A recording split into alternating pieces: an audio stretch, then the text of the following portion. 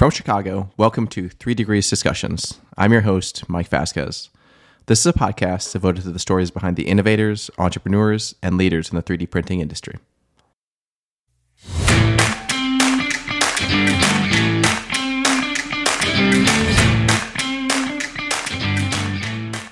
When you get your first large metal 3D printer, you ideally, let's say you map out what success looks like and you have an idea, but it doesn't all happen overnight. So you get the printer and you're doing everything at first, right? You're designing the builds, you're actually running the machine, you're unpacking, you're post-processing. So for me, those 2 or 3 years where we didn't have a lot of technician support and additional manpower, I was working a lot of hours and it was pretty stressful.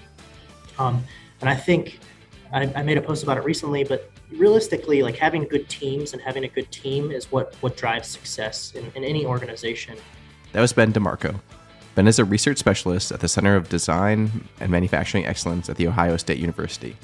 Before OSU, Ben spent 8 years at Honda R&D Americas as an additive manufacturing process engineer and project leader. He joins the show today to discuss his approach to AM education and the cutting-edge research going on at the CDME. Before we get started, head over to www.3degreescompany.com and subscribe to the podcast. Remember, you can listen to the show anywhere you download your podcast, including Spotify, Apple, Amazon, or Stitcher.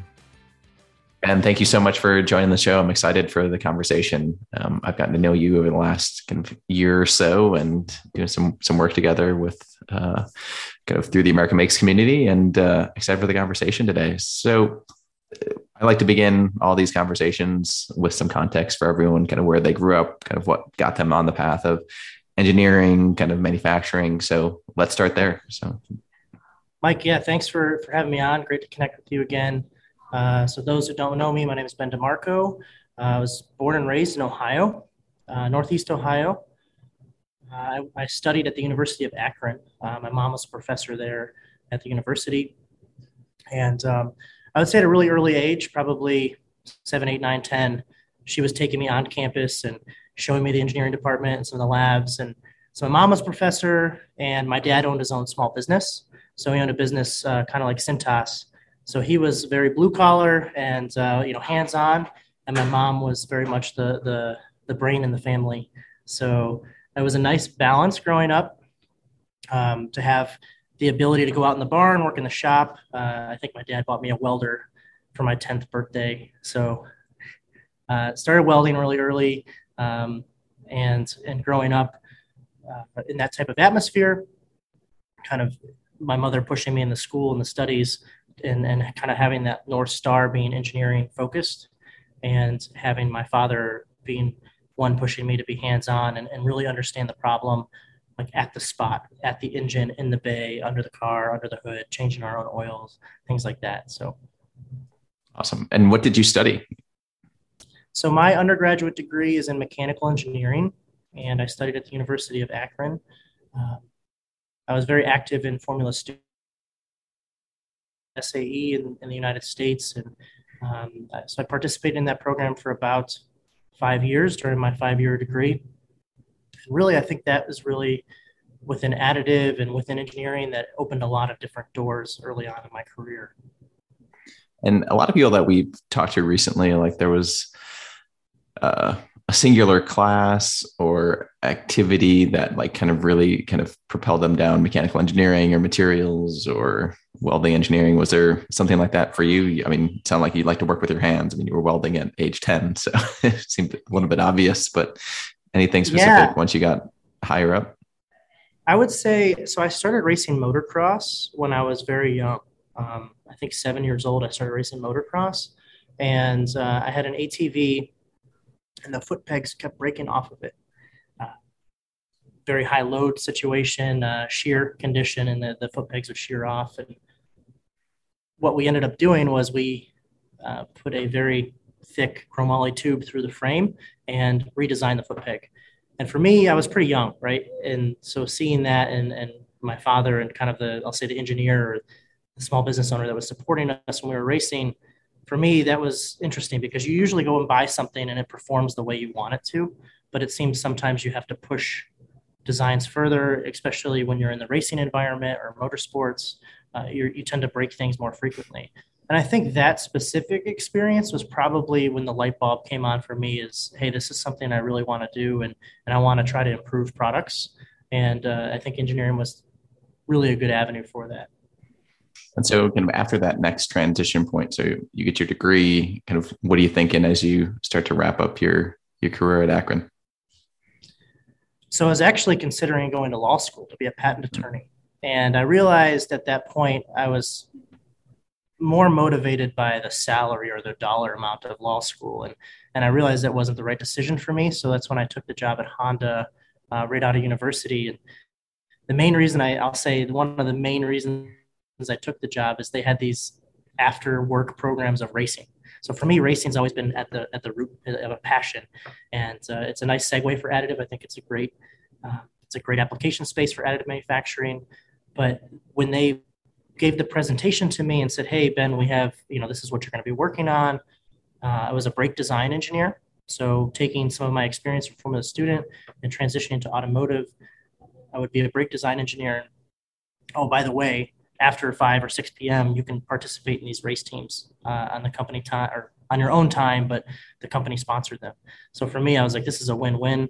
So that's really, I'll say that put me down that path of racing and starting my career at Honda. And was Honda's in Columbus, right? In Columbus, Ohio, or? Yeah. So obviously people know Honda as a global company, but their R&D, I'll say their large R&D headquarters for automotive is in the Columbus area, just outside in Marysville. They also have a large presence in California for the automotive side. Within Honda, I wasn't only in Ohio. I started in Ohio. I spent 6 years there. And then the last 3 years, I was in North Carolina at the Honda Aero facility. And really, that's when my additive focus became 100% of my day job.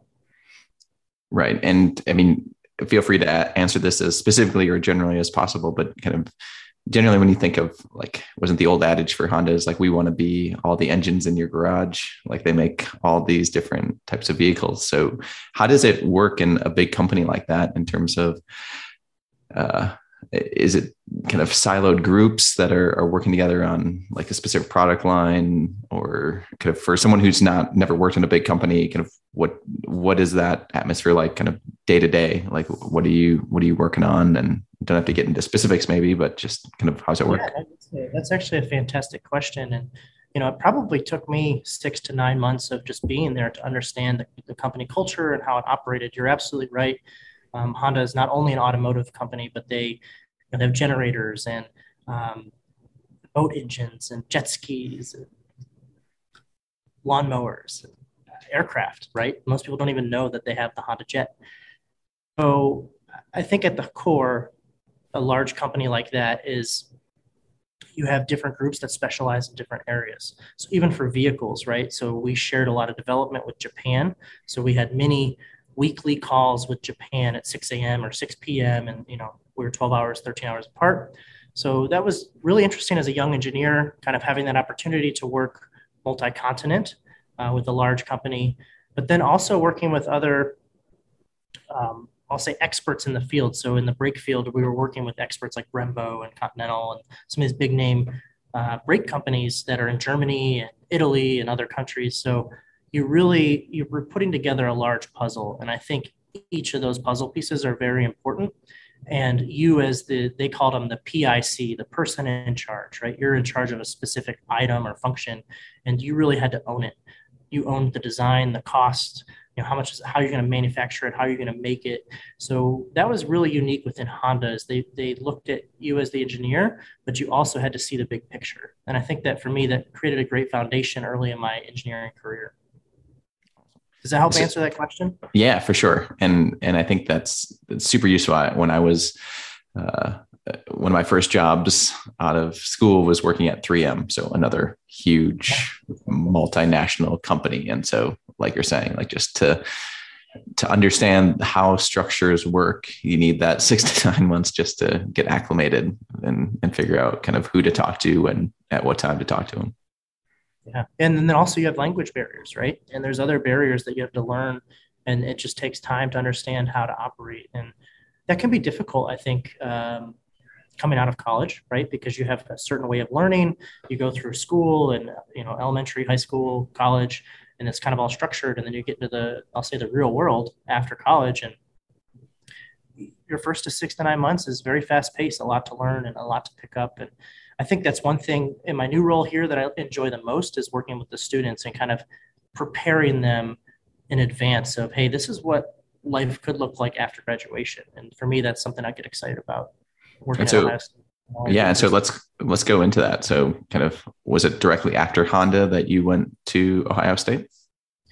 So I started Honda has been collaborating with Ohio State for many years. I think 20, I don't even want to put a date on it, but I know both on the automotive side, and I was collaborating some with them when I was on the aerospace side. We looked at Ohio State as a well-known university, and in industry, you look at universities to help you develop product. And I think for us, we had some certain areas where we needed support, or we needed that, I'll say the brain power, the horsepower to get something developed more quickly than we had the people to do it. So I started working with Ohio State in different areas while I was at Honda, developed nice relationships with some folks there. And it was when I was in North Carolina during COVID that I was working for Honda, and we had a family member have a pretty serious health issue. And so that brought us back to Ohio to be with them. And I was working remotely for Honda for a while, and this job came up at Ohio State. And it was a great fit because I could still collaborate and talk and work with the folks at Honda and remain in additive. So in metal additive specifically, which is kind of my passion. And for me, sometimes opportunities are put in front of you that maybe you had on a vision board or in the future, I want to do this someday. For me, I wanted to get back and work at the university and academia someday. It came about 10 years sooner than I was anticipating. So awesome. I probably skipped a part of your story, but kind of where was the start of additive for you in your career? The start, I'll say the first start was in Formula Students. I designed the brake systems for this race car, and they developed this new rule where you're on the brake pedals. So when you drive your car, you touch your gas pedal and your brake pedal every day. Probably don't even think about it. It's just natural reaction. Well, we had to develop these cars that would fit the 5th percentile female and 95th percentile male. So the pedal had to travel like 10 inches of movement.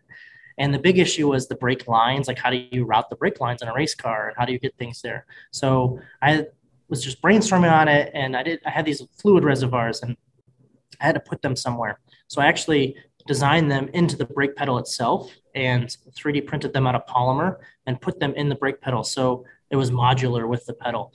And without additive, you probably could have made it out of sheet metal and TIG welded it or something like that. But additive really nested them nicely into the brake pedal behind the driver's foot in the racing condition. And, it was a design competition. So you were rewarded for being creative and thinking creatively. So that was probably the first time I put my hand on a 3D printed part was 2009, 2010.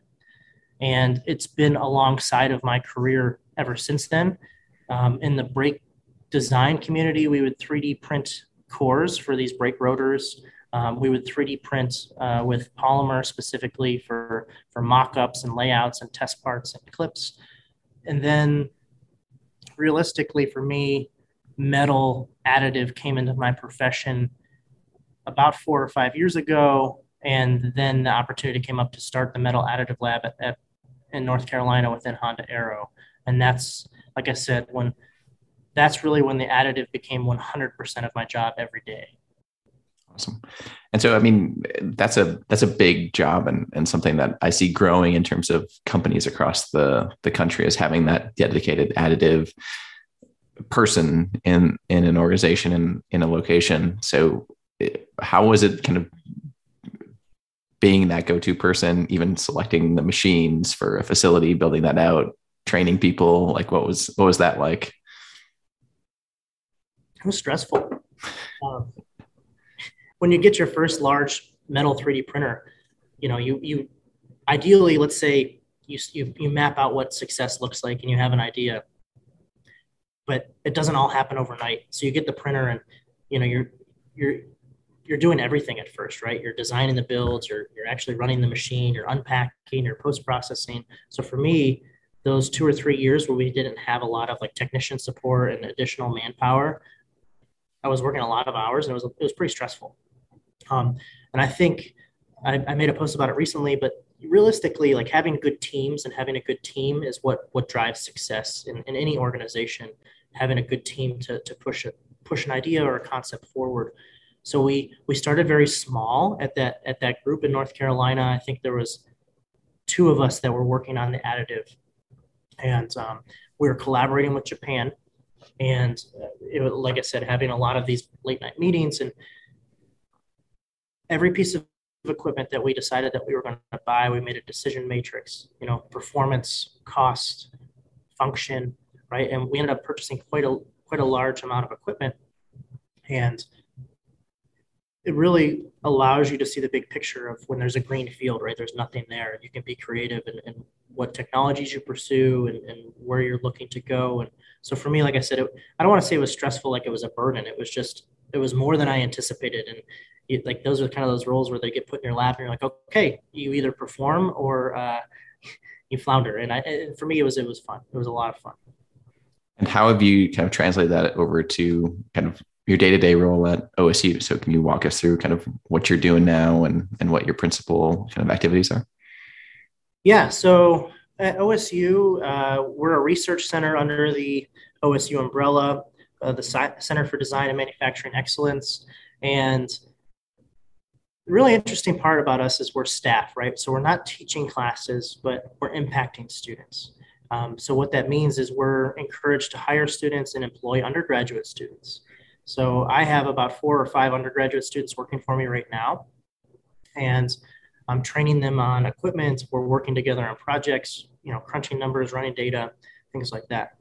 When I first came in, day one, there was a project that I was assigned to, and it was an America Makes project. And realistically, the first 3 to 6 months, I was in the lab every day, running the machines, making sure this project ran successfully. And I had this industry pace, right, that I was used to at Honda for 9 years of got to meet the deadline, have to make sure we hit our metrics. And I think that's good in this research center, because when we work and collaborate with large companies, we understand that pace. So a lot of us came from industry, and we understand the need within industry for academia to match that pace when possible. Fundamental research and some other areas that we are working in, they may take more time, but some of these excelling industrialization, that I would say that's kind of an overall umbrella of what we do every day. And what I'm doing is excelling overall industrialization.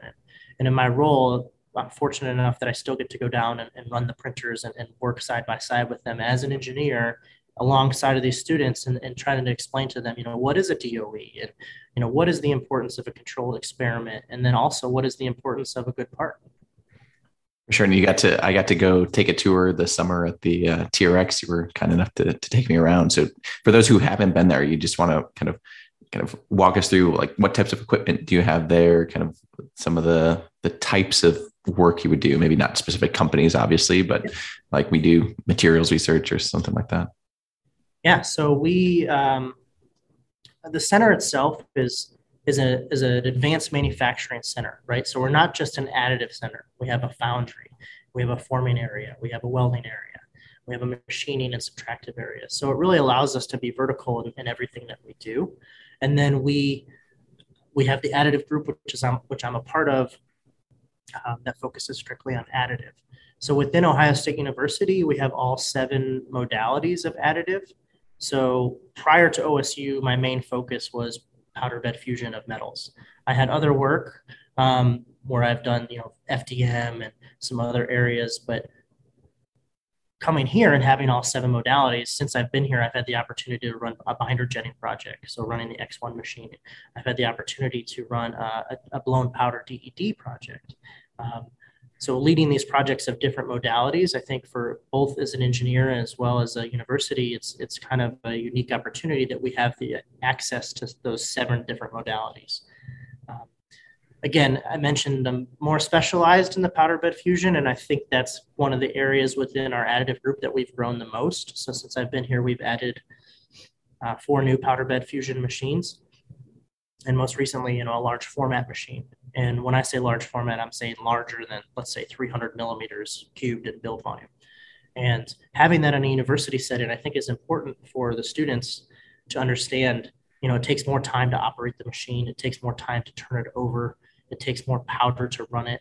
Having those kind of large scale, big thinking in a research lab is a really great opportunity. So if I'm a student at OSU, like, how do I find you guys? Is there a kind of a culture of doing research projects during the semester? Like, are you pulling from mechanical or welding or materials? What's that like? Great question. So anyone who is interested, I'll just say, go to the website, cdme.osu.edu, and there's a contact us tab. I think we get, several random contacts like the art department and other groups that reach out and say, hey, I want to print this unique thing, and can you help us? And we respond to that. We do it. But we have 87 students on payroll right now, and these are undergraduate students, which I think is pretty unique. That's not that we don't want to hire graduate students and PhD students, but we have a lot of faculty. So we have about 100 to 115 affiliate faculty that we work with, and we leave them to work with we don't want to be their competition, right? So we leave them to work with the graduate students and the PhD students. We hire the undergraduate students because, there's 90% or 80% of those students will go work in industry. And so I think we have about roughly 40 different majors that we pool from and work from. And it's more, it's project specific. So we have an electrical group that have electrical engineers, mechanical engineers, aerospace engineers, metallurgy, but we also have business students that work for us. We hired a student in the additive group last year to help us with our kind of overall operations of the additive group. So we hired this student that was more of a business and accounting focus to help us on that side. And he really helped accelerate some of the, I'll say, the metrics that we weren't studying and looking at. And so being able to kind of go tap on those different resources is really, it's really beneficial. So, but realistically, if you're a student, I would say the easiest way is to contact us. We do put job postings out and things like that where we have a specific need. I'll give an example is my colleague, Jacob Rindler. He does a lot of work with the sensing technology. So he has a lot of data analytics students that are working for him remotely during COVID, and they're processing and working on data. I feel like that's a hot topic right now is the data analytics. And so we've really been looking for those students and, seeing some of their skills, it amazes me, right? The coding skills that they have, Python and the ability to process data, things that I just weren't available for me during my undergraduate.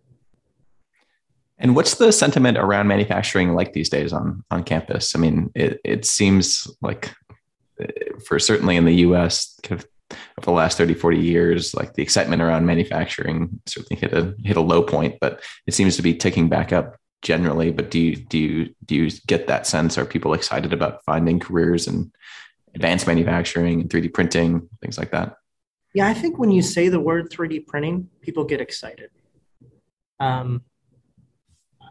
Sentiment about manufacturing in general, like castings and machining, foundry, I don't know necessarily what that sentiment might look like, but our goal is to have a 3D printer on main campus that these students walk by and they can walk in and just print something or I don't know. I saw something the other day that in this concept is in these CVS clinics or a Minute Clinic or whatever, you can like walk in and you can print a gummy bear and you eat this gummy bear. So I think that kind of creativity is a unique opportunity within in the sphere of manufacturing and having just some random printers around campus. And we've talked about setting up a couple printer farms where students can go and there is one on campus that they can go and print, but allowing them to actually run the printers themselves, I think that's really a unique opportunity.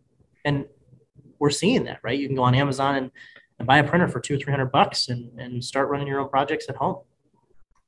Sure. So can you maybe detail or pick a favorite project or a project that you're excited about right now in your work and either with America Makes or other projects that are going around on campus? I wish I had a demo part. I can go get one if you want. I've been doing a lot of work with lattices recently, and that's the project I started on when I came here to OSU is this America Makes Lattice project, and we finished it in May, and we just submitted a proposal, and we started a new opportunity in December where we're doing follow-on work in lattices. And for me, like I said, I'm a motorsports guy. I'm interested in these high strength aluminums, right? And so for me, that's something that gets me excited is how can we use these lattices efficiently in design? And realistically, the community in the additive community is asking, how do we standardize them? How do you test them? How do you evaluate their performance? How do you inspect them? How do you measure them? All great questions. And those are things that we're trying to solve because we can print them and we can print them pretty well. But like I said, the larger, I'll say the community of, FDA or the FAA or these larger inspection bodies is how do you qualify something or how do you ensure that it's a good part? And so we're making something new. And I think that for me is something that gets me excited is characterizing these lattices. And you're multidisciplinary, right? Because you're characterizing the material. Like I said, high strength aluminum is interesting to me, but there's other materials like titanium and other materials that I am interested in. But so you're multidisciplinary, your material science, how does the material weldability, performance, mechanical engineering, the strength and performance in different moding and loading conditions. So we use this 3D digital image correlation and you get this interesting visualization of the stress strain. And you see compression where you wouldn't necessarily expect it, right? And so seeing that real time, and so that's another area. And now fluid and thermodynamics, right? So performance, increasing surface area and using them for heat exchangers. For me, this is a really exciting opportunity and an exciting field that we're doing research on. And it's something that just, I think has an opportunity to grow, continued in the next couple of years. And so for kind of an end use application, kind of a lattice structure would go into, I mean, you mentioned both the FDA and FAA in terms of there's the aerospace side. I mentioned like kind of lightweighting or in satellites or drones or some vehicles. But what about on the FDA side? What would you use a lattice for? Yeah, so they're using it more for, this is just from my research specifically, is like osseointegration, so integration of the body and growth within the body, and so that porosity. It's interesting when you start talking about lattices, as engineers, we're calling it, this is a lattice or a gyroid or a TPMS, BCC, but realistically, they're controlling porosity for integration of the body, as well as, trying to more closely match the stiffness of the bone. So they're putting, let's think about a hip implant or something like that, which is titanium or some material that's significantly stiffer than bone. And so you can use these lattices to shift or manipulate the strength of the part, which, is a challenge for the FDA. Is like, I look at it as that, someone comes to me with their unique design that they use their FEA software and they ran some tests and now they have to say, is this safe for a human? So, whereas when you make it out of a forging or, you make it out of a bulk piece of material, it's a little bit easier to characterize. For sure. And then you get all the downstream process parts, right? Like you and I could design it. We both have our metal printers. The end result that you do and I do could be completely different based on process details, material mixing, and all of that, and all the different controls in there. So the inspection part is huge, and trying to think about unwrapping that piece for different, whether it's fatigue or bone growth or human compatibility, right? There's so many facets of it. Customization, right? I'm not a biomedical professional, but I just kind of, like I said, I enjoy reading some of this topic, but seeing how you can use the lattice for customization, I can see that as an opportunity.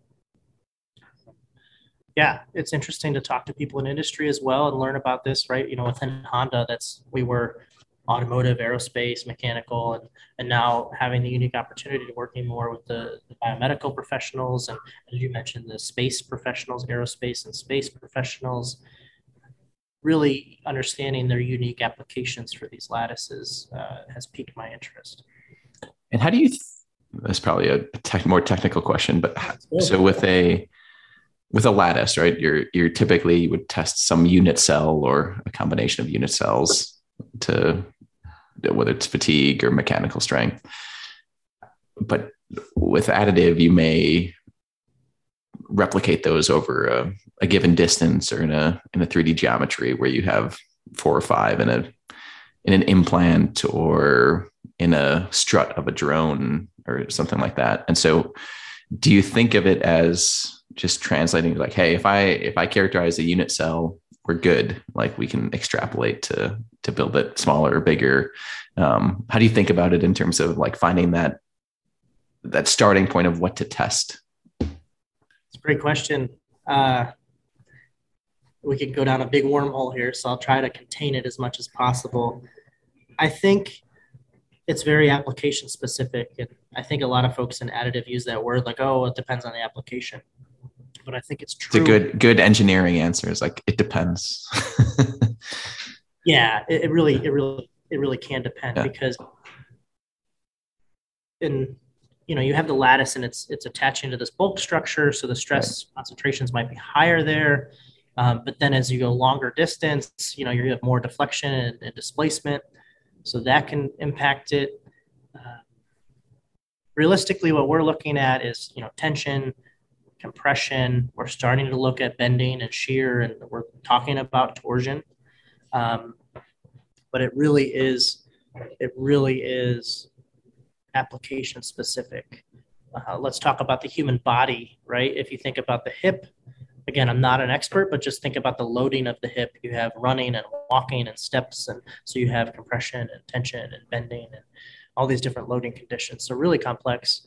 I think it gets a little bit easier when you're looking at the application of lattices, maybe for a heat exchanger or I'm not saying it's easy, but I'm just saying that like testing in a heat exchanger environment is, a little bit more dependent on the inputs, right, of your fluid and the flow conditions and things like that.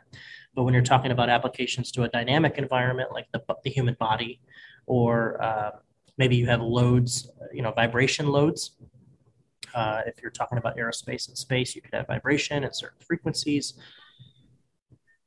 Yeah, it's an really interesting problem. It gets me excited. And so we just had a kickoff for that America Makes project. And every time I go into these meetings, and we have a lot of great advisors in the group, in the community, and always new and exciting questions that I go back and I start looking and thinking and doing more research and just sitting and thinking about it, right? So. Yeah, certainly no shortage of things to keep you busy and testing over the next few years.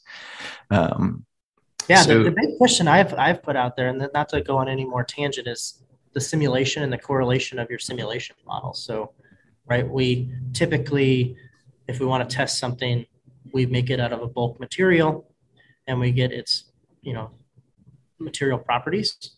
Well, that's the big thing with the lattices is how do you characterize them? How do you develop those material properties? And then how well do they correlate to your design model? Yeah. And with additive too, I mean, I'm probably a minority in this view, but I've probably undervalued FEA modeling for additive at its current state because there are so many variables, so many material things you just don't know about. And the computing power required to make a good model is limited. We're in the sense that, hey, I could print 5 different iterations and go test them. Yeah. Like that's where I generally lean to. I know eventually you'll get to a point where you can have enough data and enough computing power to give robust models. I've just thought that it hasn't been, the amount of effort you're spending to get there is, especially if you're in industry, just takes a lot of work to get there. Yeah, and that goes back to your initial question is, how do you test or what do you test? I think that kind of answers that is it's more of a semi-empirical model, right? So you have some simulation and some prediction capability, and you go test it or build it and test it and then refine your model. Yep. And that's where I think the when I asked the question to you, is like, well, what's your application, right? Because that feedback loop might look different for different applications. Absolutely. So wrapping up, I mean, kind of what else is exciting kind of coming up for the new year for you? I mean, a kind of two-part question, kind of what are you excited about? One thing that either from a technology you're seeing, material you're working with for the new year. And then kind of the last piece is kind of as you evaluate your career over the last number of years at Honda and at Ohio State, kind of any piece of advice that you would give people starting their career or kind of getting acclimated, they're trying to understand additive manufacturing. So two different questions, but kind of wrap it in a nice bow. Sure. So one thing that I currently am excited about is, I don't know if you're a Formula One fan or a racing fan, but obviously the Formula One season recently wrapped up and there was a lot of controversy and excitement. And like I said, I think additive manufacturing for me is a really great opportunity to work with the racing community and the motorsports community. And so we're looking for opportunities to partner and to work in the motorsports industry. And so for me in 2022, that's, I'll say in the short term, I'm definitely excited about that. And I've gotten some colleagues here now, they're watching Formula One with me. And, you know, it's fun to just bring new interests and hobbies into the group. And then being able to leverage the technology. On the personal side, I'm restoring an old motorcycle. I have a 1969 Triumph Bonneville, and some of the parts are really hard to come by. And so I'm excited to use additive to help in that restoration project. There's a good video on Jay Leno and some of these other folks that have used additive in these restoration projects. So it was my dad's first motorcycle, and my goal is to have it done by the end of summer. So that's on the personal side. And then as far as like my advice to, you know, I think the biggest thing is just be nice and be a good person, right? And respect people. And I think that can really carry a long way in your career. I think I said at the beginning, it's just the ability to work in teams and solve these complex problems. I think is really valuable.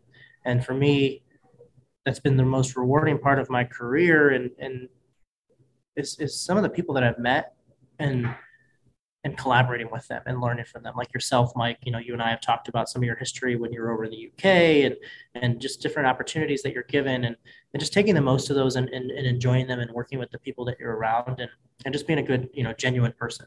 So for me, that's nothing too technical. Like, you know, it's not like, oh, go study harder or try harder. I think those things can be learned over time, but it's really hard, especially in leadership, is just to have a positive influence on your sphere and be a good person. So sure. That might sound cliche in the new year and be a good person, but you know, honestly, I think that for me, that's the biggest takeaway. Is the problems might seem bigger than they are, but we're all people, right? So.